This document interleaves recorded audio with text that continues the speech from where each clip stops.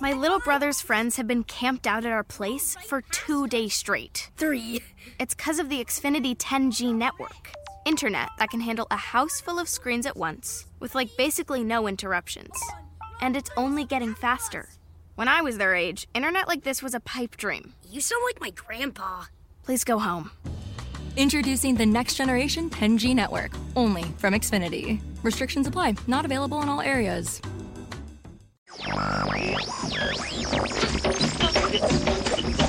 You've tuned in to Columbia Calling, your first stop for everything you want to know about Colombia.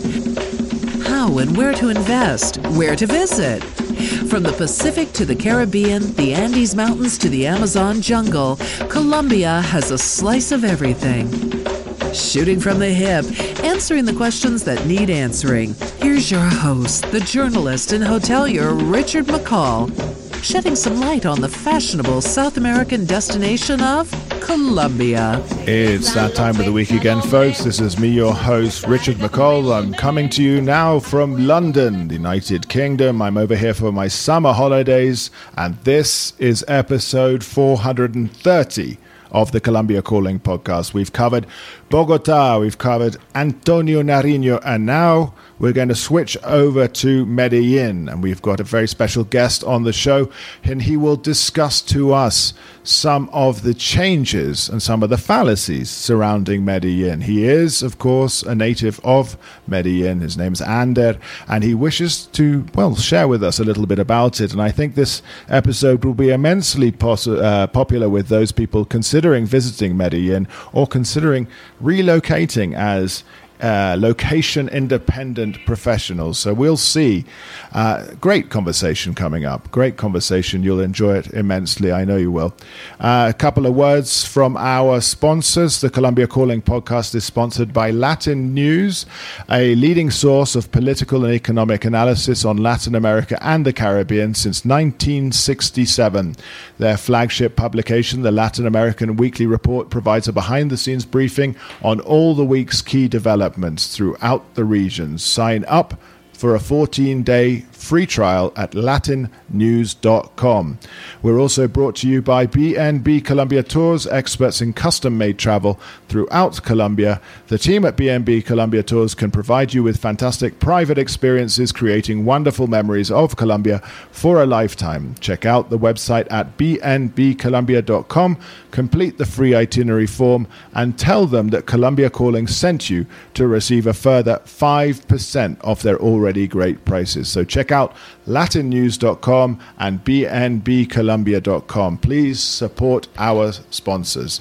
And now we'll go over to the news with Emily Hart and be back with segment 3 with Ander in Medellin. Thank you again. Don't go away.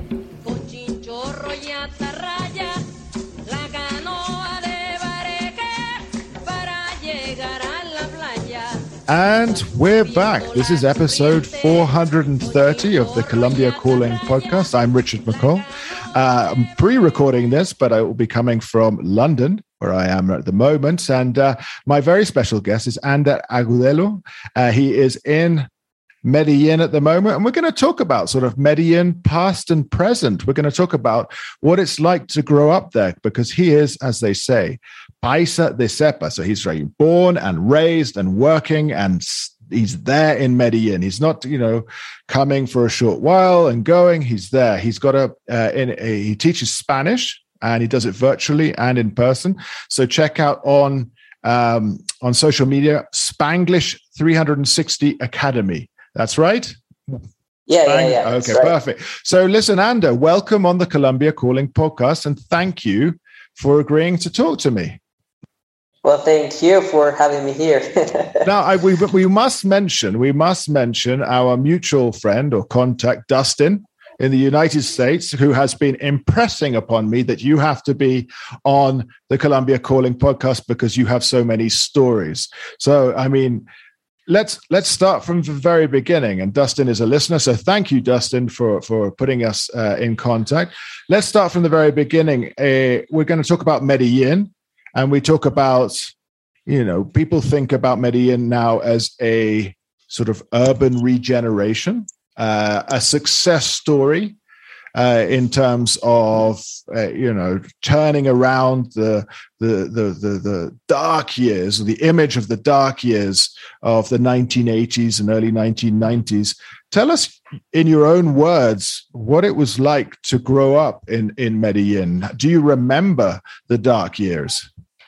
Okay, so I was born when this guy Pablo Escobar he was like, yeah, he passed away. And after that, I remember that when I was growing up, we used to have these invisible borders during daylight. It was like, I think that's pretty much the thing that I experienced the most, especially because I live in the north of the city, which is usually like the not so good area in the valley. So we used to be told that, hey, don't go to this neighborhood because they don't allow people to get into their area if you're not part of their community. So you have to be very careful where you were getting into, especially when we were going to do homework and stuff from school, elementary school, and we used to have these friends in these areas, and we were like, hey, dude, boy, but what happens if I go there? I don't want to get shut down in those places. Like, so there was always that thing in the back of your head that was feeling like, oh, is that a safe area? So you had to ask people if that was a safe neighborhood to get into, even if it was during daylight. Because that was the hardest part when we were growing up here. Like, I live in Bello, which is I don't know if you know this, but in the city, you may think that it's Medellin only, but you have a lot of small cities that are so close to one another that you may think it's Medellin, but it's not Medellin. So it's like probably 5-6 different cities that are so close to one another but they're not Medellin. 50-60% of it is Medellin, but then around the city, there are other cities. The city that I live in is Bello. Yeah. And many people, even in Medellin, they don't like it because there are many people who are asking for money. Like when you're in a restaurant, like when you've got tables outside of a restaurant, you've got these uncomfortable things that they are asking for money. To be honest, I don't like it either, but I don't feel unsafe as in like, oh, I'm going to get like robbed, or at least during daylight.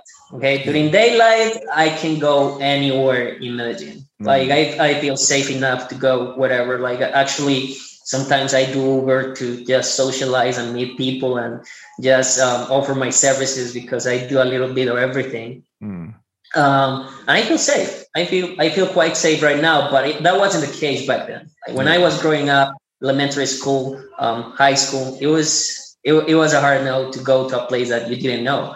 My father used to tell me like, hey, where are you going? I'm going to do this homework. Oh, but what neighborhood is it?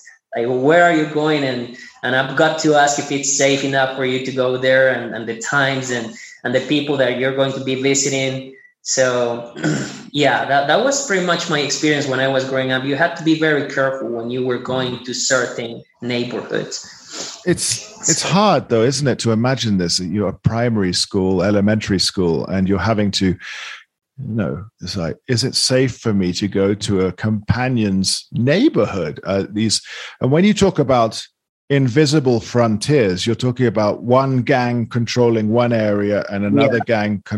Are these frontiers, are they in all parts of Bello, or are they just different comunas? Or, how does it work? Do you remember?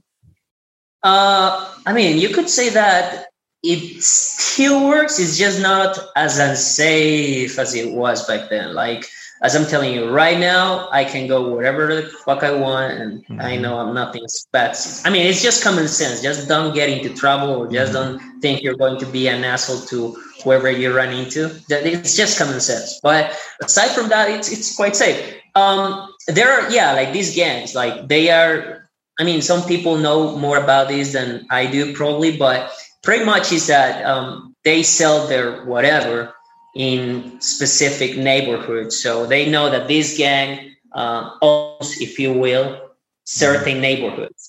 So you had to know if these were the enemies of the gang that controlled your area back then. So if they got to know, because they thought that you might, I mean, the way that it was explained to me when I was a kid is that they might think that you were a spy, even if you were a freaking kid, that you might be a spy to see what they were doing and how they could get into the area that they were controlling. Yeah. So I mean, that was pretty much it, why it was dangerous, because they thought you were a spy. I mean, like an 8-year-old kid, a spy. It's like, well, I suppose it's happened. I suppose it's happened for them to. I mean, that's got to be pretty terrifying. Did they ever approach you as a spy? I mean, because you must have had friends who were involved. I did, although I never had that experience. The closest experience that I ever had was, I mean, these frontiers were kind of fading away from the people's mind about 10, 12 years ago. Oh, no, like almost 20 years ago. 20 years ago. So 2002. So I remember that I was helping a friend with some work. We were selling stuff at grocery stores, like some small things to make some money. And again, it was kind of fading away, the idea of invisible frontiers. So we were like, okay, we know this area is not supposed to be a place to hang around and even to work, but we still took our chance. And we got into the area because we knew that we already had friends in that area, and they were, oh no, don't worry, nothing will happen to you during daylight. So we took our chances. And we got into there, and I remember that one time we were selling the stuff, and a guy just passed by running, and there was another guy shooting at him, and we immediately came, like, we just ran away and got into the first house that we saw with an open door, and we closed the freaking door. that was the most dangerous thing that I ever encountered while I was growing up, to be honest. But it was still scary. I was like, that guy is going to, how do you call it? A stray bullet? A stray bullet, yeah. Yeah, so you just don't know. You just don't know, and you don't want to take that chance. So we definitely got into there. When we kind of saw that no one was around, we immediately got out of that neighborhood. We were like, no, fuck it, we're leaving. I mean, you laugh about it today, but in the experience back then, however old you were, must have been. I mean, it's life changing, that kind of thing. I wouldn't go back to that barrio. No, I didn't go back after so many years, like many years, probably 10 years passed after that happened to us. So I was like, yeah. So I'm assuming that this is like one of the stories that you've told Dustin. So that's why he got in touch with me to say, get his stories. Yeah, Anders got loads of stories. But so tell us a little bit more, because, okay, so you had that extreme experience, but Medellin started to change. When would you say there was a change in Medellin for you as a youngster in the city? So I moved from Bello to Medellin, which is like 1 hour away from one another, when I was 16 years old. And I started studying in the center, downtown. I could say that, okay, I finished high school when I was 16. I started learning English, and I started meeting foreigners back then. I was like, I started to meet teachers who were expats in the city. They were, oh no, I'm teaching here. I'm also kind of an expat. I'm experiencing the culture, and so that's when it started like, oh, okay, so other people are interested in coming here. So you start to wonder why. Like, okay, what's happening here? Like, what are these politicians doing that these people are coming? Because something has to be had to be happening for this to happen, right? Mm-hmm. So yeah, I mean, it got me curious. I started learning English because I loved video games. I mean, from the get. But then, I mean, it was, okay, I need to monetize this. I started teaching English in 2010. And I started meeting more and more foreigners. And in 2013, I started teaching at a university. I had to take an exam, a certification exam, TOEFL, you know about that. And I started to go to these language exchanges. So there you actually get to meet a lot of foreigners who want to learn Spanish and just socialize with locals, right? And as a local, you also want to learn English because, I mean, it's not easy for us to just go overseas and learn the language through immersion. It's just not easy. So I was, I figured like, there are three parts of the learning process, and one of them is practice through immersion.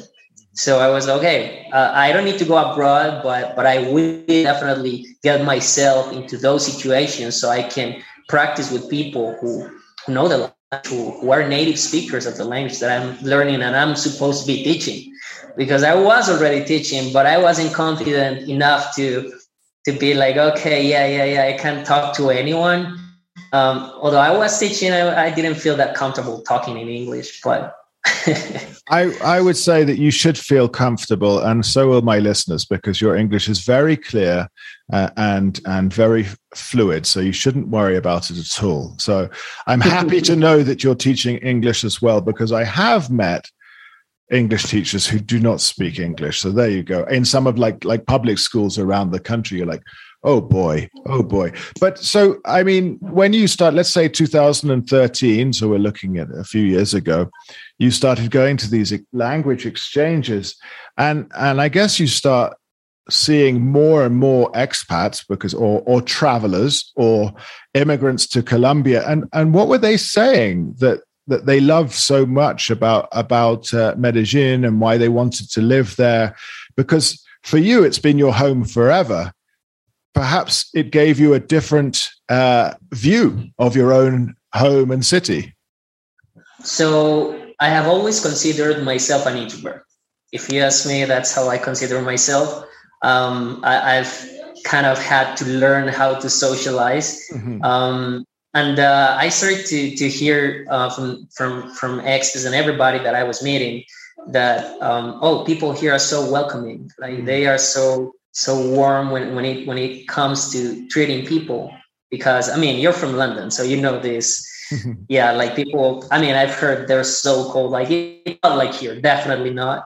And in the United States as well, I've heard the same stories. Like, oh no, people there, like you might have a neighbor for 10 years and you don't know what his name is or her name is. You just don't know. Okay. So it's like here we do. Like, I mean, even if you're the most introvert person like I am, you do know.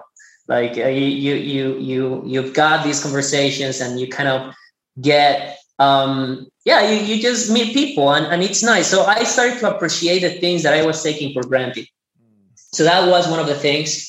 The other thing that I took for granted so much was the weather.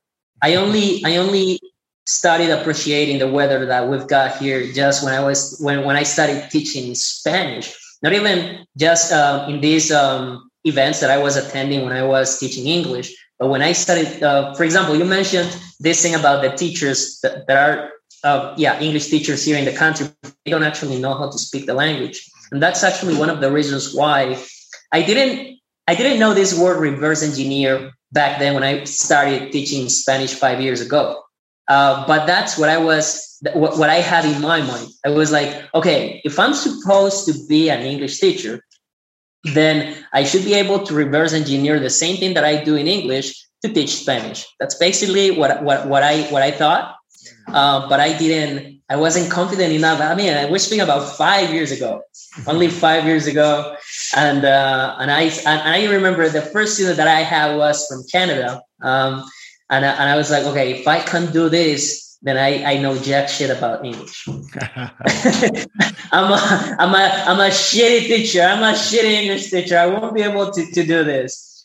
So yeah, I mean, you just don't feel confident enough until you are able to talk to native speakers. It's just what it is. Okay, so yeah. Which I mean, but you changed, and you changed with the city changing, because you had to, let's say, get over your introverted nature to go and talk to foreigners. And I mean, it's a big deal, isn't it? It was very challenging. So I was thinking about the weather here. That was one of the things that I took for granted so much. And when I started talking to these foreigners, they were like, dude, the weather here is so cool. Then I started kind of Googling, like, okay, why do these people like the weather here is a shit? But it's just that I like to call it, we are spoiled. Like we have such a good weather that we are spoiled when it changes. And it doesn't change it. That doesn't change that much. Like once you've got the whole picture of what the weather is like in other places where you've got the 4 seasons, it's like, oh, we are so freaking spoiled with the weather change here. It's like it just decreases 3 degrees or it goes up at 3 degrees, and you're just like, oh fuck it, this I can't stand it. but just imagine you're I mean, I'm from England, and we're the reputation is having bad weather and so on, but imagine you're from Canada. I mean, the winter in somewhere like Calgary at minus 35 degrees, 35 degrees below zero, and you come to Medellin, and that's the sort of thing. I was in Medellin in December of last year, and I was overwhelmed by the amount of, I guess, location independent North Americans mostly. And so they were all in shorts all the time, because December, it's the worst months anywhere in the Northern Hemisphere, but they're down in Medellin where it's, I guess, 27, 28 degrees every day. Even if it rains, it's not cold. And it's a great attraction for them. But let's go back a bit. And you were growing up when you were like 15 or 16. You moved into the city, into Medellin from Bello. Could you feel a change taking place? Could you feel that the ambience of the city was changing? No longer was it like an aggressive or fearsome city. Well, the fact of being able to see these expats or retirees, I don't know what they were, but I mean, foreigners in general, it just kind of gave you this relief, so to speak, that it was, okay, these people are coming here. I mean, this is probably becoming safer by the day. Yeah, it's kind of in the back of your head telling you like, oh, I mean, these people come from a place where you've got such a good life quality. And to come here, I mean, to risk your comfort zone, I don't know. I wouldn't do it unless there are some facts that tell me that the place is not dangerous anymore. It may not be as good as it is in developed countries, but it is not bad, and it's getting better. So, I mean, probably that was it. That was the point where I was thinking that, okay, yeah, right now maybe the city is actually becoming something else, like not what it used to be, and people or the politicians, to be more specific, are doing something about it. Like they actually want to bring more people. Like I didn't understand many things back then, but right now it's just like, as you're telling me, for example, you won't believe me what I've seen. I've got a friend who retired here 3 years ago, and he's a retiree from the army, I think.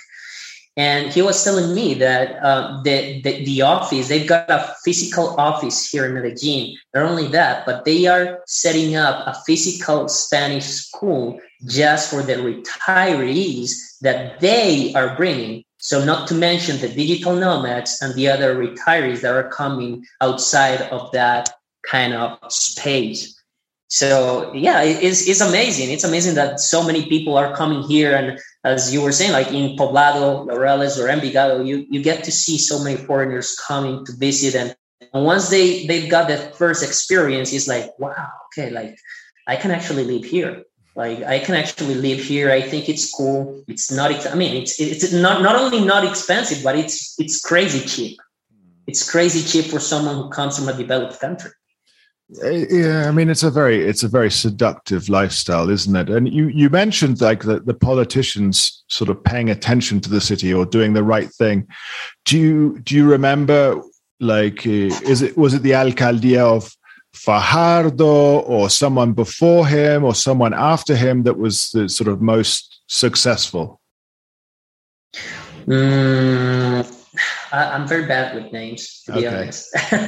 That's fine. I'm very bad with names, but I do think that they are doing their best to bring more people, because I mean it just makes sense. It just makes sense. The more people are coming here to spend their money, I mean it's going to be better for everybody, not only for expats, because you can do way more, like so much way more with the same amount of money.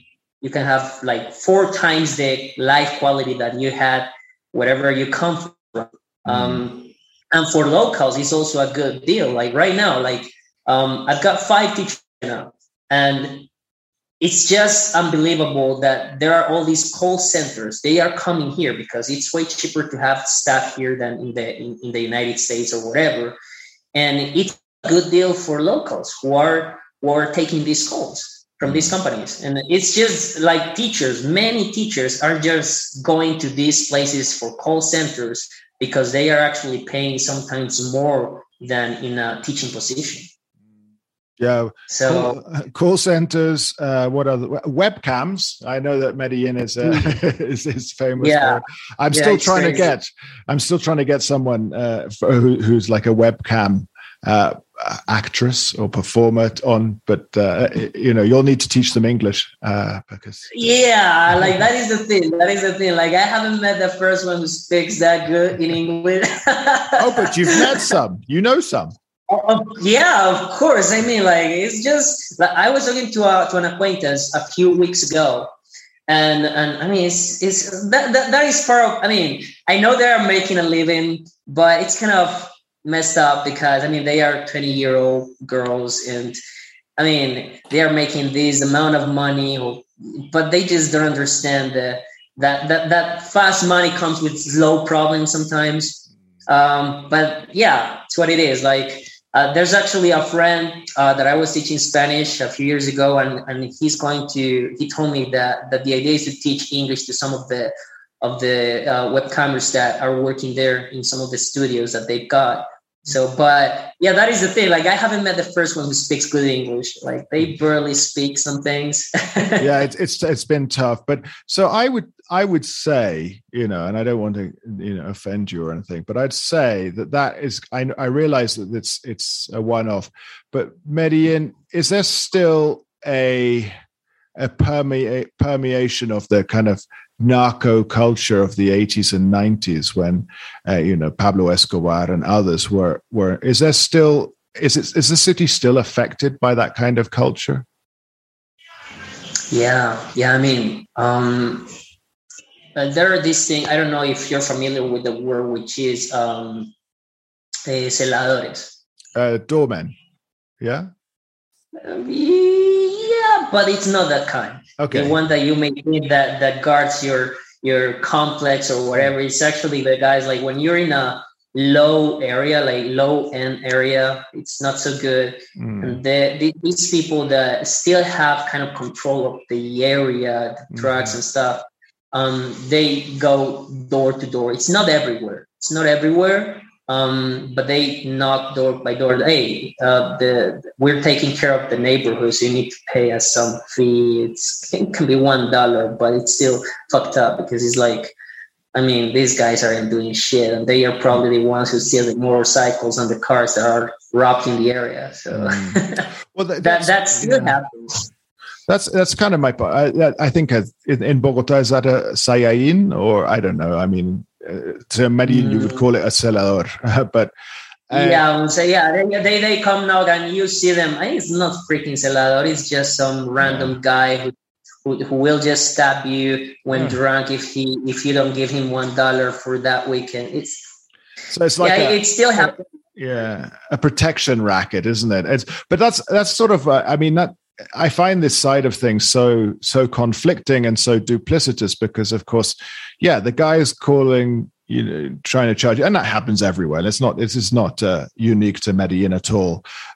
Here in Colombia, in the coast where I have businesses and stuff, and they do the gang or the armed group. The armed group puts out the paper with the limpieza social, so of the of the bandits they're going to murder, kill, and the people that owe money, and they talk and they write these horrible pamphlets talking about homosexuals, prostitutes, drug addicts, but the gang is the same gang that provides the drugs. Runs the brothels, steals the cars, and so on. And so that's like what you were saying. It's the same guys who are, who are probably stealing the wheels of the cars, who are charging protection. And, to charge $1 for a family, so let's say 4,000 pesos, who are informal workers, is a lot of money. Yeah, I mean, when you take into account that the minimum wage in Colombia is probably $250, $300 a month, that is like, and they're not doing shit. Like, I don't care paying for someone who's actually giving me a service, but that is just some excuse. Like, the last time that I had an experience like this was when COVID hit. 3 months after COVID hit. Probably in June 2020 was. Okay. I was in this bad area. As I'm telling you, like, I never had issues with those guys. They actually kept the drugs in a rock next to my door or something like that. I don't care. Like, it's their business. I'm kind of the guy that, I don't fuck with you, you don't fuck with me, and we're fine, right? But then they couldn't charge this protection fee to the people because no one was working. It's like you were here, and they couldn't just do it. Many people just didn't have a job, let alone money to pay a protection fee. So I was lucky because 6 months before COVID here, I was already trying to get my school to be online mostly, and COVID just helped me to do that. Because people just couldn't go out and they wanted to be productive in that time. So I was doing good. I was partying every weekend while many people weren't even working. So they saw that. And one day when one of my parties was over, they just arrived at my door and they were like, dude, like, you need to pay us $300. Or else we'll kill you by noon. So like $1 million pesos. Yeah, exactly. Wow. So it was just like that. And the problem was that the house is my father's. So I could have lived, I could have left, but my father would have had the problem. He would have to pay. So I was like, shit. So I did pay because I didn't want my father into any trouble or me for that matter. But after 5 days, I was gone. I left the house. I went to a village that also belongs to Medellin. I don't know if you went to Santa Elena when you were here. I know Santa Elena, yeah. Yeah, okay. Nice. I went there. It was a place that I wanted to go to experience how living was over there. So I was like, fuck it, let's just do it. Yeah. This must be a sign. So I just left and went to Santa Elena and lived for a year over there. It still happens. Like some things, like every now and then you run into these guys who just threaten you just for the sake of it. But this is, what you said is like they kept the drugs under a rock outside your house. That's pretty terrifying in itself. And then you're a young guy, we all had parties. And as a result of having a party, you had to pay $1 million pesos to these guys. Yeah, I mean it was just like, terrifying. Yeah, exactly. They were, this guy does have money. So, okay, yeah. And they waited for other people to go out to leave my house.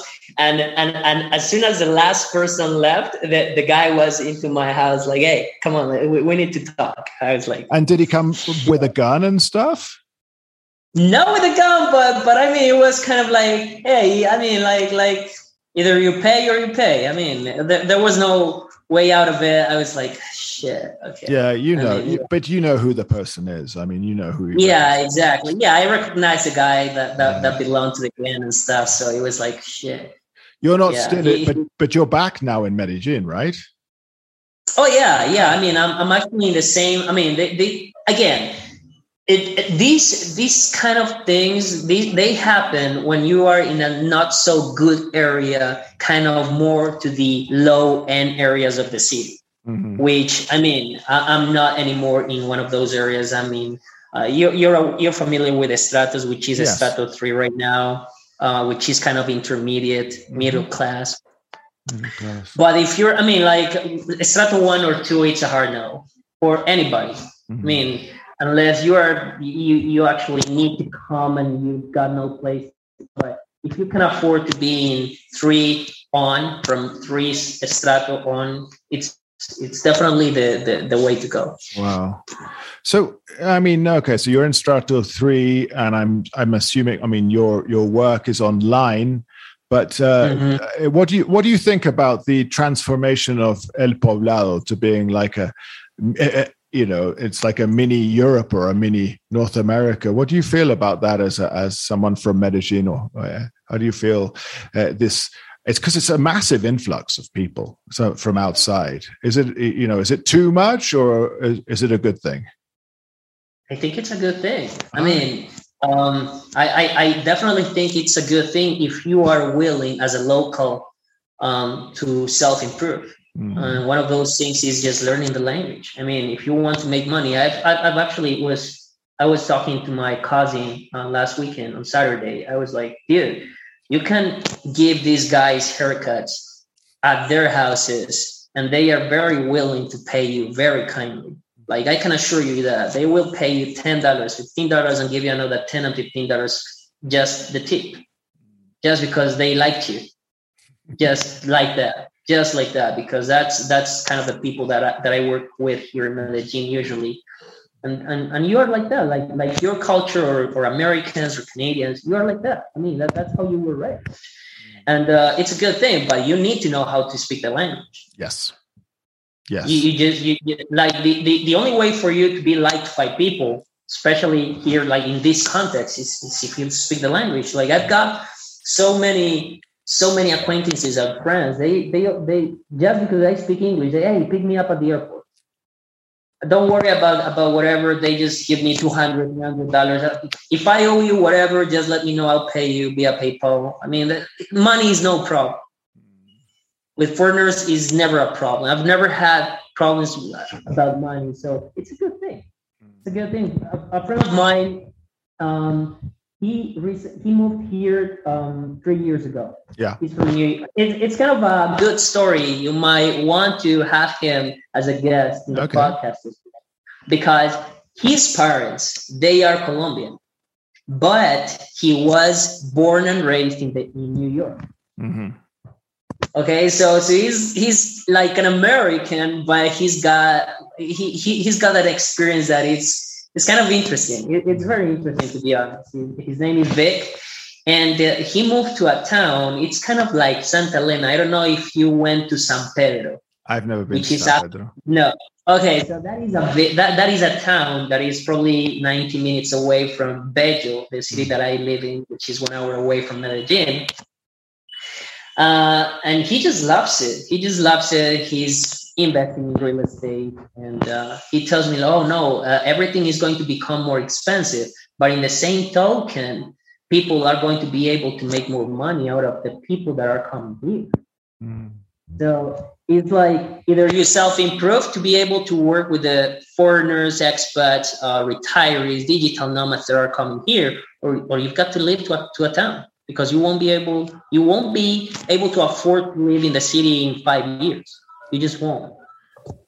See, I mean, what I always think there can be a healthy middle ground between immigrants and Colombians, because if all of the Colombians are priced out of Medellin, then the culture will get lost. But that's another story altogether. So what do you feel is the future for Medellin now? Because we had things were pretty grim here in Bogota, and from what I read, things were pretty grim in Medellin during the pandemic, and I guess that set us all back, didn't it? I mean, it kind of put. Although you were working, you were fine. But it's. I think probably the city suffered. Do you think that things are improving once again? Yeah, this is like right now. Right now is actually the very time when I think that things are starting to look like before, like normal before COVID. But yeah, I mean, many people are just still recovering. They are just recovering. I mean, I hope and I think that things are going to get better. Not only in Medellin, but overall in Colombia, because I know many people are just coming. As you were saying, just getting more and more foreigners in the country, and I think it's a good thing. I think it's a good thing. I mean, the one thing that still boggles me a little bit is that these elections, we're having elections in a few days, not weeks, in a few days. Hopefully things will, if they keep the same way that they are right now, will be good. but I mean, that's kind of I don't know much about politics, but hopefully things will keep on improving. Hopefully, I hope so. I think. Well, I like this. Yeah, I mean, this podcast is going out after the election, so we will know who has won, and we will know. But it's nice to hear what you're saying about this. And I hope you go out and vote. Don't tell me who you're voting for. I just want you to go out and vote and tell everybody to go out and vote. Because if you don't, the majority that does vote, it's within their interests if they win, and then you can't complain. So I want to thank you, first of all, for all of this. I mean, you've talked about some pretty scary experiences, but you're obviously very, very proud of your city, and that you have created this online Spanish academy. So Spanish 360 Academy. You can find that all over social media. So for any of my listeners looking to find online Spanish courses and so on, we'll look no further. Anders here. We'll put the links up on Facebook and Twitter and so on. But my co-host on this show, she lives in Medellin. She lives in downtown Medellin, Emily, and she's English. When we were talking about Medellin, because sometimes we do a show where we just answer questions from the listeners. When we were talking about, people always ask Medellin or Bogota, and she was very careful. She was very, very careful, because I said, I live in Bogota. It's for my kids. It's been great, the international schools and the international culture, but what Emily said, which I liked very much, she says, I think that Bogota is a more adult city. How would you feel about that? Is Medellin a more young city, or is Bogota a more adult city? How would you compare the two? Well, I've only been to Bogota once, if I'm being honest. But there are things that I just don't find in Bogota. It depends on what you are looking for. So I am a man. First of all, weather is a huge deal for me. So rain is a hard no for me. For one, and the second one is women. Like I love women here. So I mean, so it depends. It depends on what the person is looking for. So they must take into account what they want and what they can find in the cities, in these two cities. So, I mean, I know many people who like foreigners who don't like Medellin. They just don't. So yeah, so they go to Bogota, and they go to Cali, and they go to Cartagena, and they like it. For example, in my case, I don't like hot, humid weathers. I don't like Santa Marta. I don't like Cartagena. When I go 2 days and I come back, because that's as much as I can stand from that. I just don't like to be all sweaty and that stuff. And same for Bogota, because it's too cold for me. I just don't like it. I mean, if people are used to living in a cold, I mean, go for it. Well, very good. I think you just, you know where you want to be, and you understand the culture and the lifestyle, and you clearly, you are, as we would say in Spanish, apropiado. You have appropriated Medellin. It is your home, and the culture is different to that in Bogota, and vice versa. So wherever you feel more comfortable. So just remind us quickly, Ander, where can we find your Spanish classes? Tell everybody. Well, on Google, you can find me as Spanglish 360 Academy, or on social media, Instagram or Facebook, same thing, Spanglish 360 Academy. And on YouTube, if you want to know more about Spanish, free lessons, more than 300 lessons pre-recorded as well, like this. You can also go check them out. So same thing, Spanglish 360 Academy. You can find it there. Those lessons were pre-recorded by me, although right now I've got a team of teachers. So, that's how you can get to me. And a quick question, I know I'll ask, how much do you charge? Oh, me, $79 a month right now for this recording. $79 a month. Well, that's incredibly 10 hours. 10 hours. Yeah, it's 10 hours one-on-one. We try to have a conversation club every week. Mm-hmm. I want people to learn. That's $7.90 an hour. You could say that. Yeah, it's not very much. But anyway, I'm not going to tell you to increase it. You know that. But anyway, listen, Ander, thank you so much for your time. Thank you for sharing the stories about growing up in Medellin, some of which are kind of terrifying, and others of which are just like, this is great. I like to hear from a local guy talking about his city. So thank you, and I wish you all the best. Thank you, Richard. Thank you for having me here. No, it's been an absolute pleasure. We've been talking to Ander Agudelo, who's there in Medellin. Check out Spanglish 360 Academy. Just put it into Google. You'll find everything there. So we've been talking to Ander there in Medellin. I've been Richard McColl, recording in Bogota, broadcasting from London at the moment. Thank you for listening, and we'll go over to some messages from our sponsors just now. This episode was brought to you by Latin News, a leading source of political and economic analysis on Latin America and the Caribbean. Since 1967, their flagship publication, the Latin American Weekly Report, provides a behind-the-scenes briefing on all the week's key developments throughout the region. Sign up for a 14-day free trial at latinnews.com. And also, our other sponsor is BNB Colombia Tours, experts in custom-made travel throughout Colombia. The team at BNB Colombia Tours can provide you with fantastic private experiences, creating wonderful memories of Colombia for a lifetime. Check out the website at bnbcolombia.com, complete the free itinerary form, and tell them that Colombia Calling sent you to receive a further 5% off their already great prices. So that's bnbcolombia.com and, of course, latinnews.com. Thank you for everyone for listening. That's us. Farewell. And, of course, check back next week. Bye-bye. Bye-bye.